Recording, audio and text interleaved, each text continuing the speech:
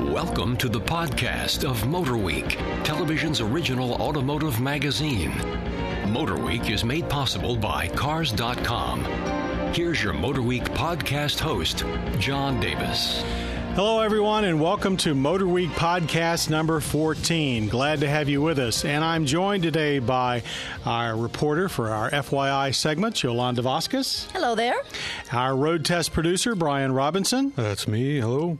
And our associate producer and all-around jack of all trades, Ben Davis. Hi, how you guys doing? No relation to me, luckily for him. We're going to try something later in today's podcast that we've never done before. We're going to call it our Motor Week Lightning Round. We'll give our panelists and myself 2 minutes to kind of crawl all over each other about their point of view on a topic that's creating a lot of buzz. But first, we're going to do what we normally do on one of our podcasts and bring you up to date on some of our inside chatter on different events and the latest cars that we've tested. Yolanda, you and I have been involved in reporting on the New York International Auto Show, the last big auto show of the auto show season. Give me an idea when you were basically putting together the script and the motor news. Did anything pop out at you that was a real surprise that you weren't expecting? Well, John, there's always lots to show and tell at the New York International Auto Show, but the biggie this year has to do with the Puma. We're not talking about sneakers.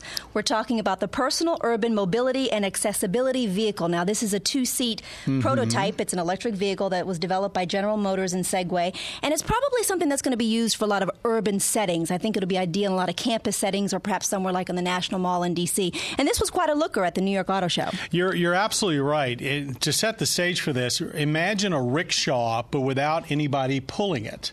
And it had two people on the inside. It had a steering wheel. So unlike the Segways that you see running around the airports, you didn't lean forward and back, but you pushed the wheel, which looked very much like it was on the same kind of stalk that you would find in an airplane, forward and back, and the floor actually moved from out under you, and that created the balance that allowed this vehicle to go forward and back, and then you turn the wheel to go around corners. It was pretty cool. It's I guess, you'd say, is it real?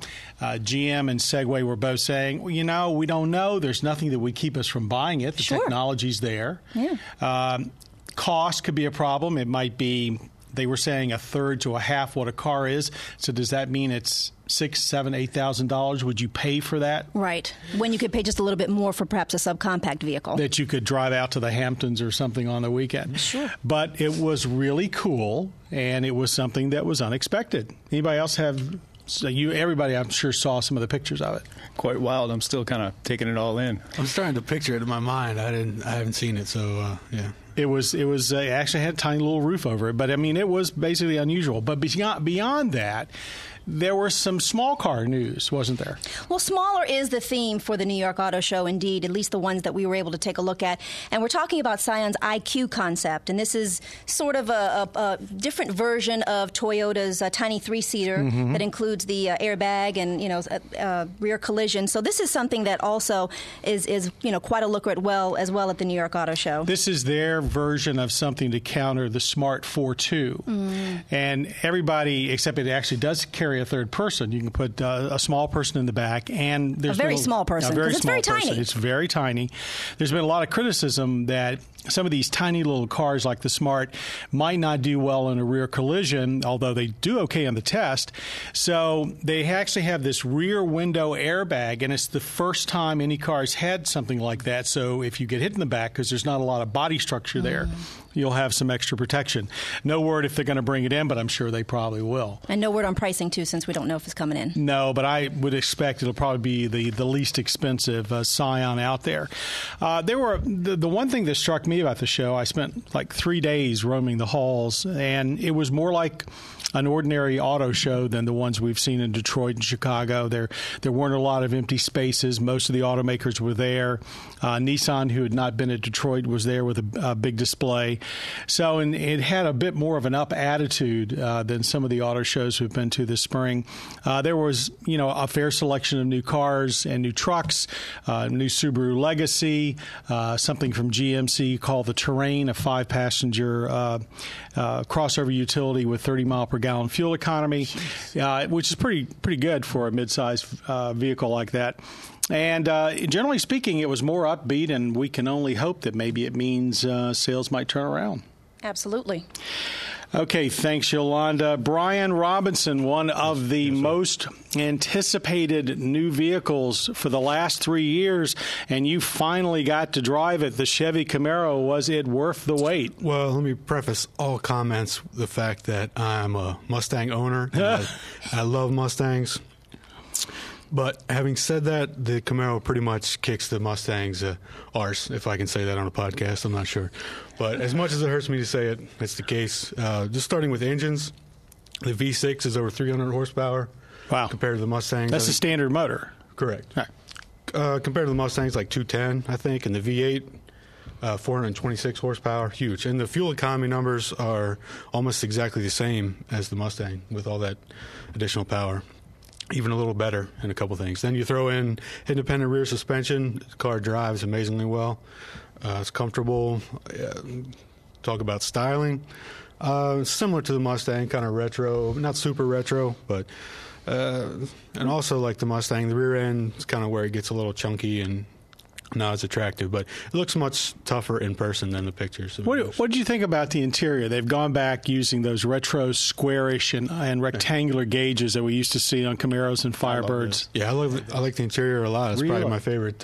Really? Yeah. And Ben, you too? I loved him then. I love him now. I wonder if that's an age thing. That's interesting. So you really thought that was super cool? Absolutely. Wait, are you saying that you didn't love them? I really didn't. I think they, the car itself has a lot of sharpness to it, but when you looked at modern is more rounded and less square. It's rounded with creases. These are rectangulars, and I didn't think it fit the outside as much. But that's very interesting because obviously it was tuned towards two people that owned Camaros and probably Firebirds, which I did not. I was a Mustang owner too, and a younger class of folks, which you all represent and I don't. So, well, yeah, I think that was part of their thing. They think the majority of the buyers are not going to be into the nostalgia at all. Right. They want a car that gets good gas mileage. It's entertaining to drive every day. I mean, even when you go back to the 60s muscle car eras, the majority of the cars sold were V6 daily drivers. Right. They weren't the big V8 horsepower things that we like to remember. I mean, it's a daily driver kind of car. Now, I mean, what did we call them back then? You wouldn't remember, but I will tell you. We used to refer to them as secretaries' cars. Because basically that's, you used to see a lot of young single women driving them, and that's what they could afford because of insurance and everything else. And there were a lot of them. I had an old Mustang that near the gas pedal had a round rubber disc for high-heeled shoes to keep wear through the carpet. It was a dealer add-on. Now that's what I should have been looking for back in the day. Okay, I missed my calling. Thanks, Brian. Ben, Yes. Not really a competitor to the Camaro, but I think it's going to be compared to the Camaro, and that's the new Hyundai Genesis Coupe. Tell us about absolutely. It'll probably be compared to the Mustang GT as well. They targeted the G37 as a benchmark. And it very much resembles that car and the similar handling characteristics. I had the immense pleasure of driving the car on a closed road course just outside of Vegas. I drove the 6-cylinder and the turbo. And it's amazing how each engine really changes the whole entire characteristics of the car. They're both Genesis coupes, but the 4-cylinder, you have spooled up turbo coming out of the corners. You squirt the power on. It's a totally different car than the 6. Which is more along the lines of a Mustang GT kind of feel. So you like the 4-cylinder as a track car or as a performance car better? I do. I think the U.S. has not had a 4-cylinder rear-wheel drive car to choose from since the Nissan 240 SX. Mm-hmm. So I think that it's been a long time coming, and the tuners are going to embrace it and build it up and turn it into the perfect weekend track car / performance handler. Yeah, I guess there has been a few other 4-cylinder coupes, right? And BMW, not rear-wheel drive. Not rear. Well, BMW, the early 3 Series. Anyway, but the thing is, there's nothing else out there like it right now. Yeah, since the early 90s. So, do you think as a second car in the Genesis lineup, it makes sense? Genesis is supposed to be this up-level brand, or brand within a brand for Hyundai. I think it does make sense. I'm glad to see it. There's definitely a market for it, I believe. It's an interesting looking car. It looks a little bit Tiburon-ish to me. I'm surprised that it's not wearing a Tiburon nameplate. It really does look Tiburon. But the Tiburon being front drive, I guess. Would you buy the 4-cylinder or the 6? Which one would you buy? I like the Mustang GT-esque feel of the 6-cylinder, so I would probably buy the 6. But I can, at a $22,000 base price for the 4, I would definitely. And there's a lot of talk about the 4 being campaigned, being a weekend racer. Yeah, and you can buy it with a track package too, the SE package, which includes Brembos and a sport tune suspension. Boy, Hyundai's on a roll. And say that. Now let's change gears. Actually, trade in our pistons and gears for something very different. Yolanda, one of your big segments that you've been working on is about a company that a couple years ago most of us had never heard of, Fisker Automotive. They are developing a $90,000 electric car. Actually, 2 cars, a sedan and a convertible. Tell us, you've been to the plant, you've had a chance to meet the man behind Fisker. I mean, what's your impression? Is this for real or is this Memorex? Well, I had the opportunity to meet Henrik Fisker at a Washington Automotive Press Association annual gala earlier this year, and he was just full of pride, just beaming like a proud papa about his vehicles and about his company. And I knew a little bit about him at the time, but I've always found him just so fascinating because he's always wanted to have this stellar career in automotive design. And as someone growing up in Denmark, he was told that could never even be slightly or remotely possible. And here's someone who has developed one of the most sleekest, stylish cars, the BMW Z8 Roadster. And now he's going on to add his unique styling design to his company. We basically took a behind-the-scenes look at Fisker Automotive, which is located in like an industrial park, I should say, in Irvine, California. And what I was amazed with was the whole eco-friendly, environmentally friendly theme that they're trying to tie into not only just the vehicle, but the company as well. I mean, as soon as you walk in, there's bamboo flooring that they have in the showroom, which is relatively unique. They've got these, the lighting is set up in such a way that they're minimizing the energy usage in the space that they have. They have the 7,000 square foot styling studio, which is amazing. It's a state-of-the-art styling studio where they have a lot of the clay models. They have the 1/3 scales, the larger scales, and just the overall attitude and atmosphere of everyone there, from the designers to the clay modelers to the engineers. Everybody really believes in this product. They believe in this Fisker Karma, which is the world's first luxury plug-in hybrid.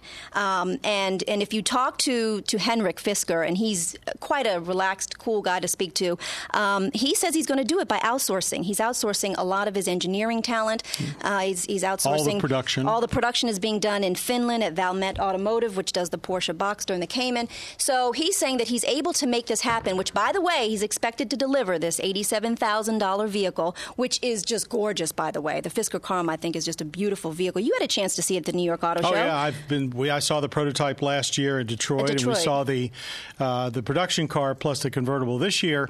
But the question we've all got, those of us that have been following the company, is, they were a coach builder, which meant Correct. they did custom work in California. Now they're taking this giant leap, and while they are outsourcing all of this, and that supposedly makes it simple, the big problem is when you pull all the things together. You can buy lots of parts off the shelf, but can you actually build a car that people will buy? Now, yeah, you can probably build 10 or 100. No, he's whatever. looking to do more than that. I know he is. He's looking to ramp up, 1,250 a month, 15,000 cars a year is what he's looking to do. And that, if he manages to pull it off with an advanced extended hybrid system, it's not unlike the Chevy Volt, where you basically run a while on electric and then you would have an engine charging it.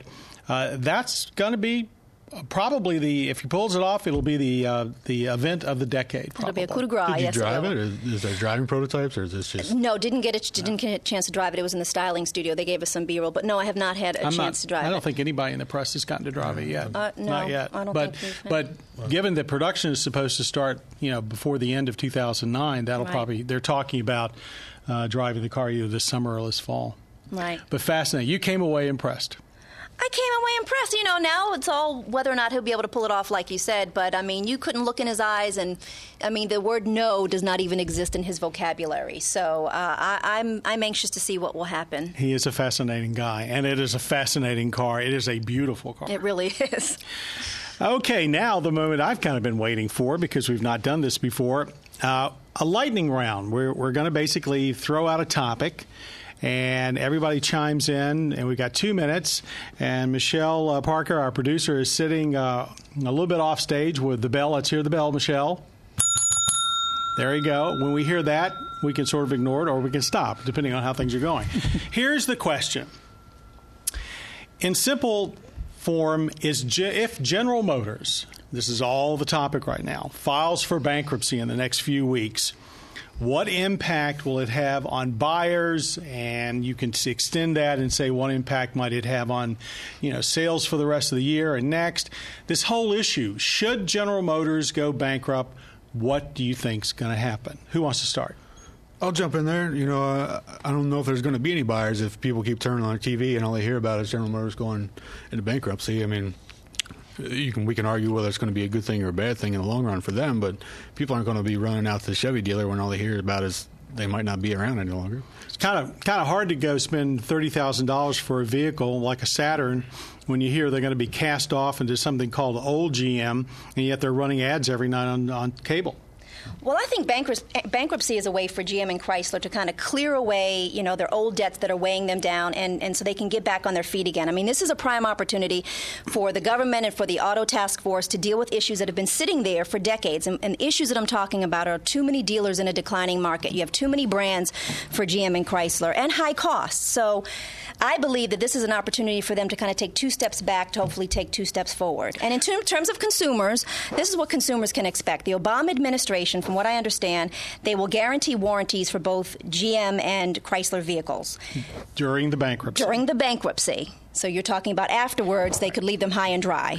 All right. I have not been a fan of the whole plan. My attitude is that the public doesn't understand what a controlled bankruptcy guaranteed by the government think they'll is. Just go away. Exactly. Or they'll be so weak that they won't be here when the payments run out. And please don't tell me the government's going to guarantee the warranties, because what are they going to do? Keep the parts suppliers in business when they go bankrupt? That's a However, there's never been an automotive company in modern times that survived bankruptcy. There hasn't, even back to the Depression. But we live in a different time. Well, I don't think people's attitudes have changed that much. But here's the thing. Because, just as Brian said, they've been hearing it so much. So maybe it's a fait accompli. Ignore the bell. So maybe it's a fait accompli. You haven't said anything, Ben. What do you think? I'm sorry. I agree with Brian. Another thing is, though, parts suppliers, indeed, they could have a hard time through this whole GM thing, and people might be scared to buy a car thinking that they might not be able to get parts for it 2 years, 3 years down the road. I don't know. I only hope that I'm wrong. I hope I'm dead wrong, and people will see that with the new presidential administration behind the companies, that they are going to be on firm footing. I think they will be on firm footing financially, but it all comes down to people's perceptions. And I think that GM is a company that once stood as a symbol of American capitalism, and I just beg to differ that the government and the American public will leave them out to dry in the end. I hope you're right. I guess we'll have to pay attention to it that time. All right. I think that was very good. Very good. And if you've got suggestions for what we could discuss in a lightning round, don't hesitate to send them in to us. And speaking of sending in to us, if you've the website to go to is www.motorweek.org. You can also reach us through pbs.org. And it turns out that a lot of the listeners to our podcast have actually been sending in some questions. So we've decided to pick one every time we do a podcast. And if you send in a question, you get selected. You get a, drum roll please, a free Motor Week T-shirt. Ooh. Come on, guys, you can do better than that. All right. It's a quite comfy one. I've got a couple. Dom from South Plainfield, New Jersey asks, quote, I know about the mileage benefits of properly inflated tires, synthetic oil, and clean air filters, but I was wondering if there would be some mileage benefit on a 2,000-mile highway trip, for example, if the vehicle is totally cleaned and freshly waxed. Who wants to dive into that one? Ben? What do you think? I can't imagine that it would hurt anything. A slippery surface cut through the wind quite nicely. Brian? The enjoyment factor would go up just because I had a nice-looking car. I'm not sure about the mileage, though. Yolanda, any thought? I leave all the car cleaning to the guys over here. So. In truth, it probably would increase the fuel economy by about 1 to 2%. Just think about it: less grime for better aerodynamics. So, Dom, it's an awfully good piece of advice. And besides, like Brian and Ben and Yolanda indicated, you'll just feel a whole lot better about your ride. So I'm heading out on a big trip, Dom, if you want to come hook me up. Also, send us another email. Maybe we'll send you another T-shirt if you wash my car. And don't hesitate to send in more questions by going to our motorweek.org or pbs.org websites. And let's see, I guess that just about wraps up our Motor Week podcast number 14. I want to thank, as always, our audio engineer, Jim Bigwood, for making us sound clear as a bell. Thank you. Thank you, Jim. Our producer, Michelle Parker, for handling the bell and making sure that we stay on track. Our podcast creator, Bob Mixter, who always is there to make that the final product gets out clean and green. I'm John Davis. For all of us at Motor Week, thanks for joining us, and we'll see you on Motor Week. You have been listening to the podcast of Motor Week, television's original automotive magazine. Motor Week is made possible by Cars.com. For additional information on podcasts, videos, and showtimes, visit our website at motorweek.org. And watch Motor Week, television's longest-running automotive magazine series each week on your local PBS station.